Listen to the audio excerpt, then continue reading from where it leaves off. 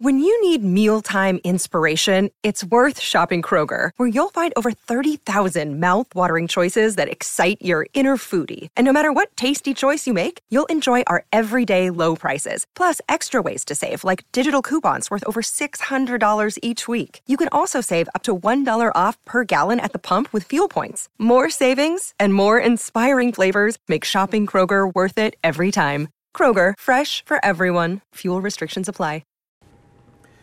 Hey everybody, welcome to your Unit 3 review. I'm going to try and bring some energy, but I'm also feeling like crap right now. So I'm at the same time of trying to get this done. I'm just trying to get it done, if you know what I mean. So, all right, if you haven't found the review, so if you're listening to this on a Tuesday afternoon and you didn't get a review from me, a paper copy, you can find it on eClass. It's a Google Doc on there. It's in the activity feed. Or hopefully you might, if you were in class, you should have a paper copy. All right. So let's get rolling. So the voting rights section, and I've broken the test down into these different sections because we kind of did it that way with your virtual museum assignment. So you got the voting rights, which was our DLD Day stuff. Then we get into the political party, so it's separate on the test. And then so on and so forth. So just, you'll see it and get it. All right, so first up, the Voting Rights Act of 1965. So this is one of those pieces of legislation that you had to look at on the DLD Day. And I know it's a long time ago. Excuse me. But you got to understand why. And so the whole thing about voting rights and this whole section, the overarching theme was, hey, how have we expanded the rights to vote? How have we expanded the electorate? Okay, and those are just people that are eligible to vote. And so the Voting Rights Act was a pretty important piece of legislation back in the Civil Rights era that's going to basically attempt to make it safer and easier for African Americans to not only register to vote, but also to vote. Okay, I mean African Americans had gotten the right to vote with the 15th Amendment way back in 1867, 8, somewhere in there.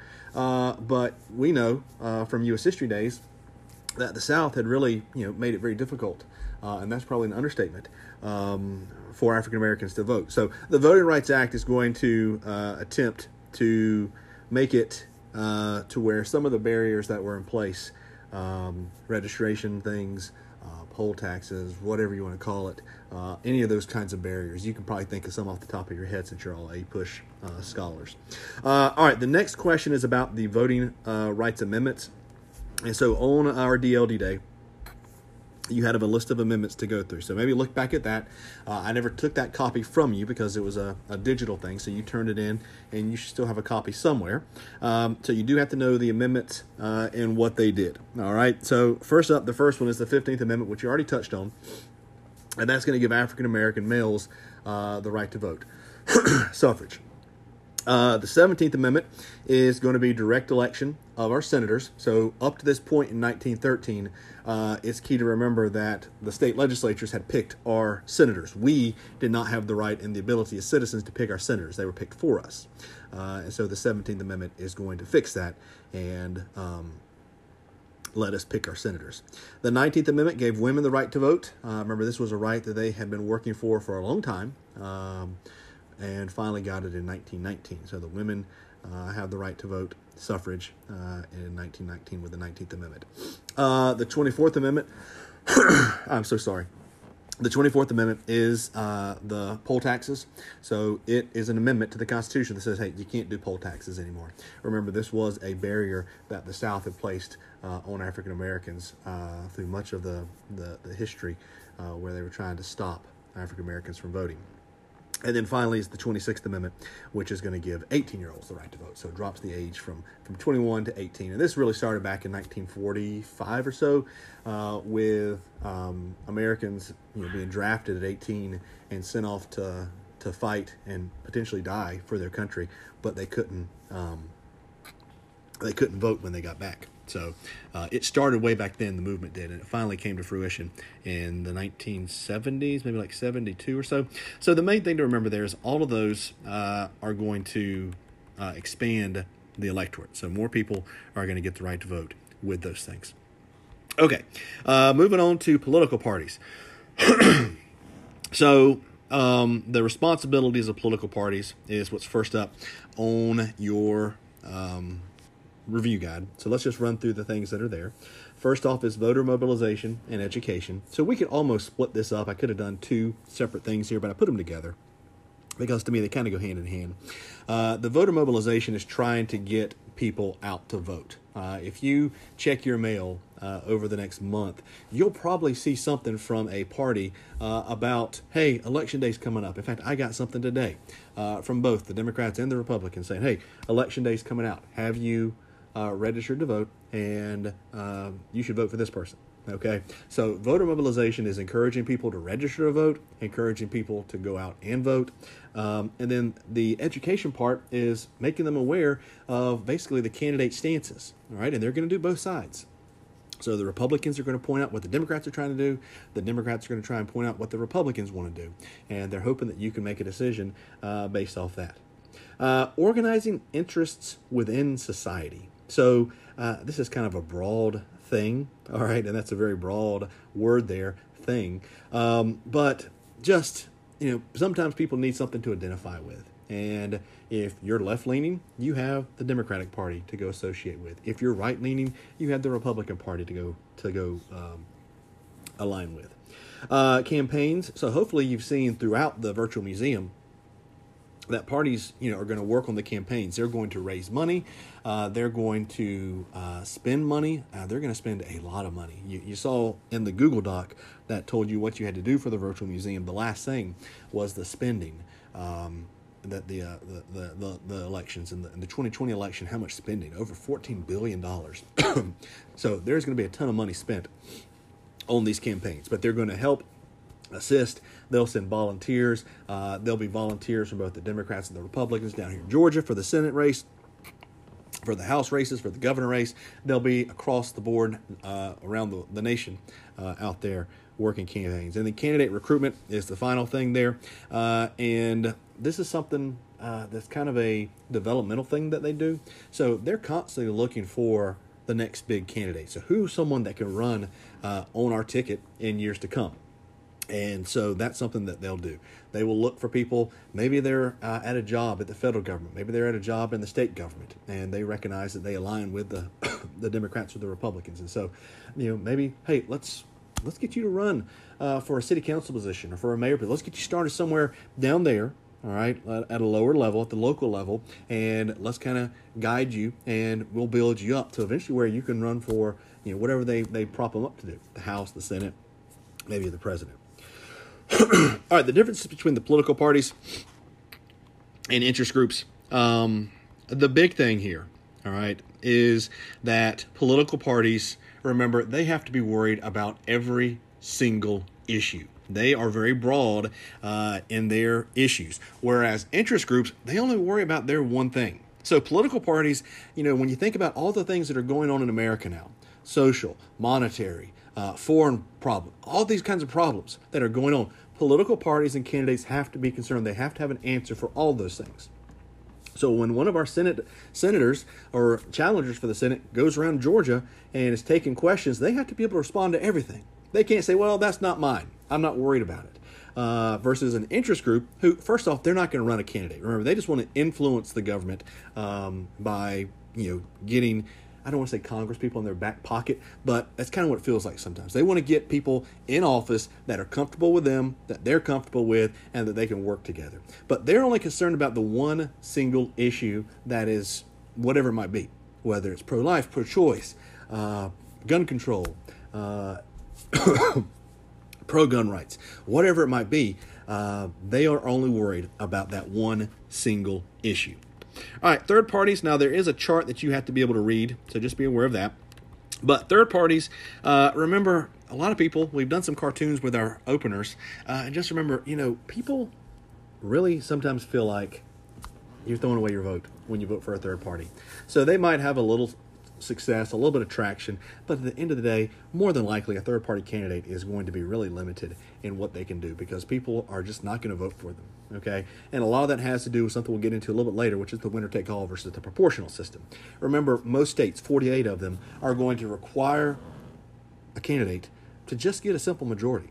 And once they get a majority, of a state's votes, then they've won. They've won all the delegates from that state. So Georgia, we have 16. Texas has 38. So once someone gets just over 50%, they win. Okay. There's a chart question, like I said. And so the lack of success. And remember, if they can get a platform picked up, then they're going to feel in pretty good shape. Okay, so they're going to feel in pretty good shape if they can get something, one of their pieces of their agenda for the major parties to pick up and say, hey, we like that. Then they're going to kind of feel successful when it comes to those votes. All right. Let's see. All right, getting into political parties change and adapt. So hopefully you recognized how, when you did the case study between 1860 and 2016, you recognized that it's a totally different system. Back in 1860, when Lincoln was running for the presidency, he went to the national convention. He had not campaigned whatsoever at a national level. Okay, so he had not campaigned, and he was dependent upon the delegates at the national convention. Versus 2016, where you had Bernie Sanders and Hillary Clinton and a couple other Democrats, along with about 15, 20 Republicans going out amongst the states and trying to get votes. Okay, so it has really switched gears from, okay, the parties get to do everything. They get to make all the decisions about who's going to be the candidate for the president, to now we're really the opposite. And we as citizens get to pick, and therefore we're going to pick the people who we really like and the candidates platform that we like. It might be aligned with the political parties, but at the end of the day, it is going to be their issues. All right. Moving on to interest groups. All right. So interest group activities. So lobbying is something that interest groups will do. Remember, lobbying is where a interest group, and it could be a business, it can be a corporation, a church, whoever has a stake in pieces of legislation that are going before Congress, they will hire individuals whose job it is to go to the Congress, okay, and go to specific people that can affect change on these bills. Typically, it's on committees, and work on them and try and convince them, hey, we really don't like this bill. Can you do something to it? Can you stop it? Can you make this change to it? Can you make that change to it? All right. Now, keep in mind, interest groups and lobbyists are not going and working on people who are against them. All right. The NRA is not sending lobbyists to pro-gun control Congress people and saying, hey, we want you to make these changes. They're people that have already been elected that are sympathetic to the pro-gun side. Okay. Just like people on the gun control side are not sending people to politicians, Congress people that are pro-gun. All right, they're sending people to Congress. They're sending lobbyists to Congress people that are going to be sympathetic to their desires and their wishes when it comes to gun control. All right, so Congress, they'll also lobby federal agencies, but they do that a little bit differently. There's not the money aspect when it comes to federal agencies, because those bureaucratic agents, they're not looking to take money in cash. It's more of a kind of a watchdog function where we're going to watch, as an interest group, we're going to watch the agencies that are in charge of our areas. So if I'm an environmental group, then I'm keeping a pretty close eye on the EPA, and I'm going to have a pretty good relationship with the EPA if I'm able to, because I want to make sure that they're enforcing the rules and the laws that I want to see. Campaigning, interest groups are going to do something called electioneering, and that is basically where they are going to spend a lot of money because interest groups raise money. They're almost like political parties in that regard. They're going to raise money, and they can only donate a certain amount to the candidates. So a lot of it's going to be just, okay, we know that this candidate is sympathetic to our needs and wants, so let's run some campaign ads for them. You cannot work with the politicians, but you can run commercials. You can buy up TV time, radio time. You can send out flyers. You'll probably get some from some different organizations. Okay, donations. We just kind of touched on that. Interest groups are limited. They are restricted on how much money they can give to candidates. However, once again, they can spend almost as much as they want to on campaigns. And when I say campaigns, that means the ads, the flyers, the commercials, and all that sort of stuff. Testifying. So as weird as it sounds, the interest groups are experts in their areas, okay? And so they will go before Congress occasionally, whenever a piece of legislation comes before a Congress, both on the Senate and the House, and they might answer questions. Maybe I'm on the Agricultural Committee, and I get a bill in front of me that is discussing making it to where this new fertilizer can be added to the soil. And I don't know anything about that. Let me call in this interest group that I'm familiar with, that I know, that are experts, and they'll be able to tell me some information. Now, I might call on the other side as well, so I get both sides and I can make a decision for myself, but it is something that they can do. And then we've already talked about the political ads. It's a piece of stuff that the interest groups will do. You had to find some. It might have been from some interest groups. It might have been from political parties, but you found some of those ads. All right, large interest groups versus small interest groups. This is just basically the haves and the have-nots. There are some interest groups out there that have more than others do. And so the large interest groups are going to have more money, more resources, and they can sometimes outspend the smaller interest groups. All right, we've already talked about lobbying and the actions that they do. They will spend money. They will, that's one of the biggest tools they have, is that they have access to interest group cash. They can also assist with fundraising and things like that.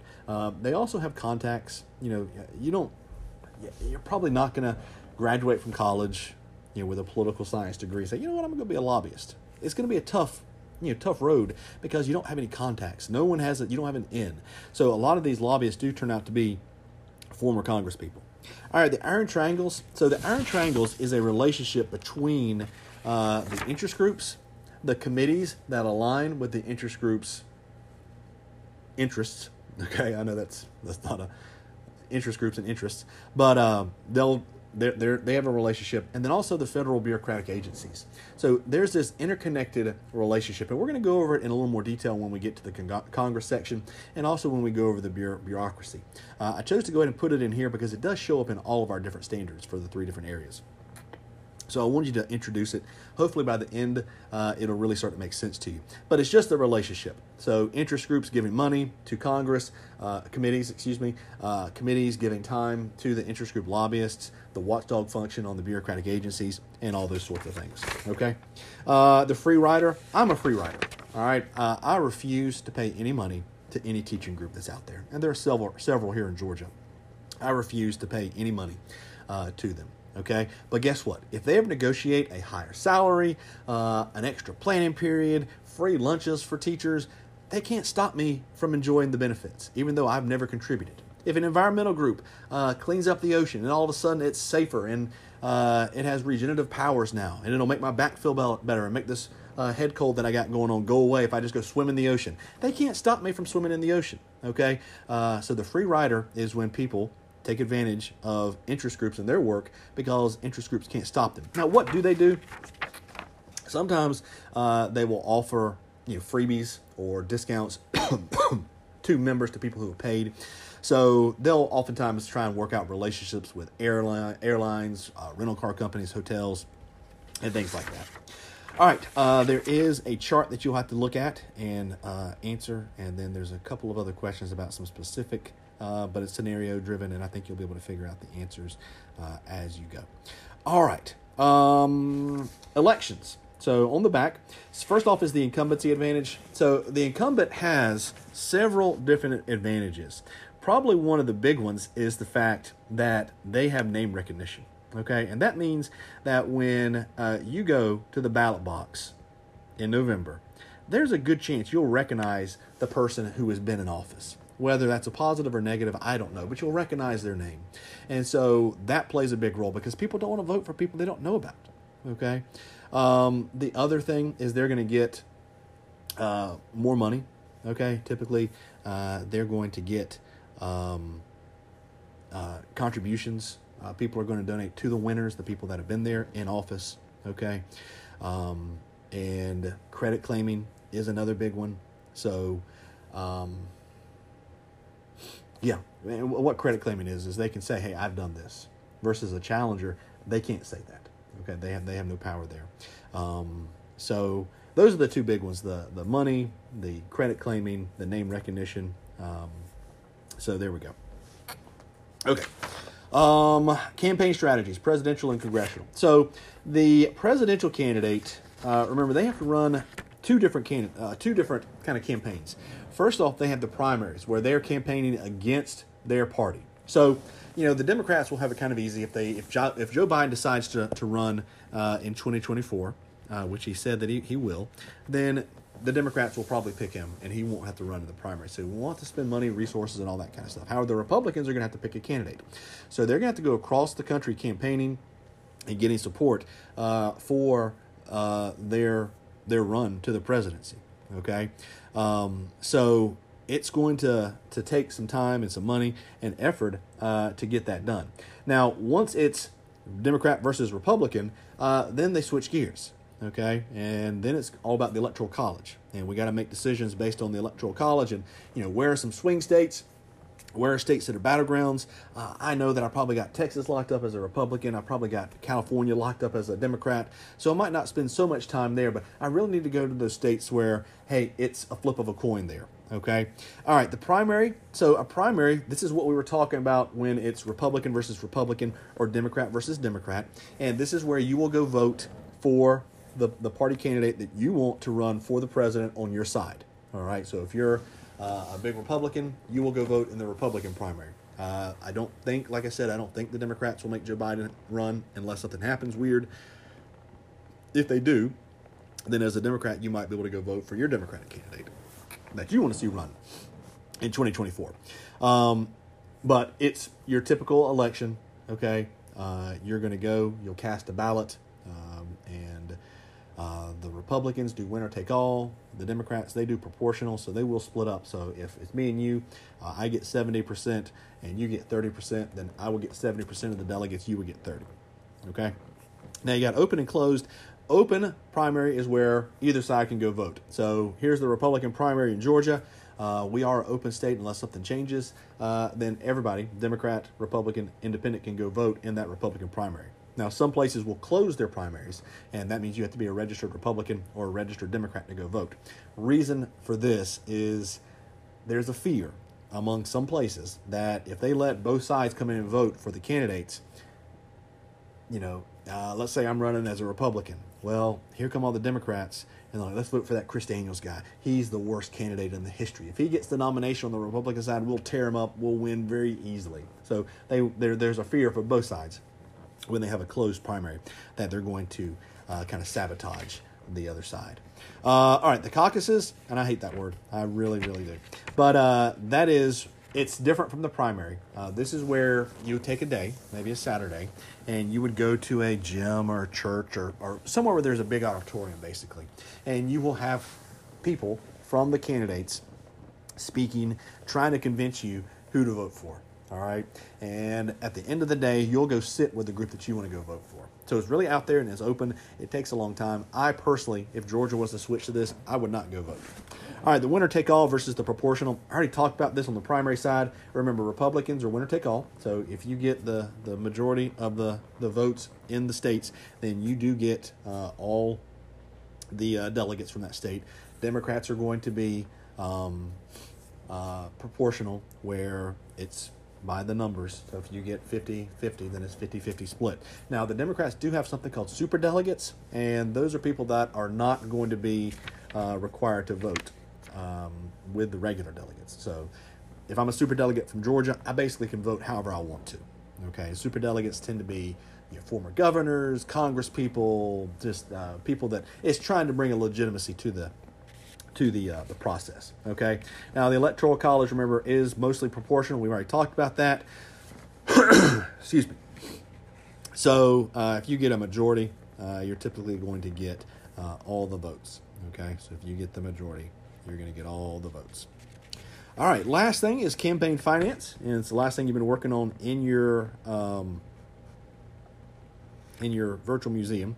First off is the McCain-Feingold Act. And the McCain-Feingold Act, it could also be called the Bipartisan Campaign Finance Reform Act. Okay, I call it McCain-Feingold just because it's much easier to say McCain-Feingold than it is to say all that stuff that I just said, the Bipartisan Campaign Finance Reform Act. And bipartisan just means it's from both sides, okay? And it did a couple of things. First off, the big one that they attempted to do was to ban soft money, which is at the end of this review. But just soft money is just the money that's not regulated. So it can be donated, and there's really no record of it, okay? They're going to create the stand by your ad. So if you'll pay attention to the ads that are being running, you're probably going to hear someone say, I'm such and such and I support this ad. It means you can't just run an attack ad and kind of, not put your name to it. All right, Citizens United. So the last thing you had to do in the virtual museum. So hopefully you've read the kind of the case brief about what caused the decision.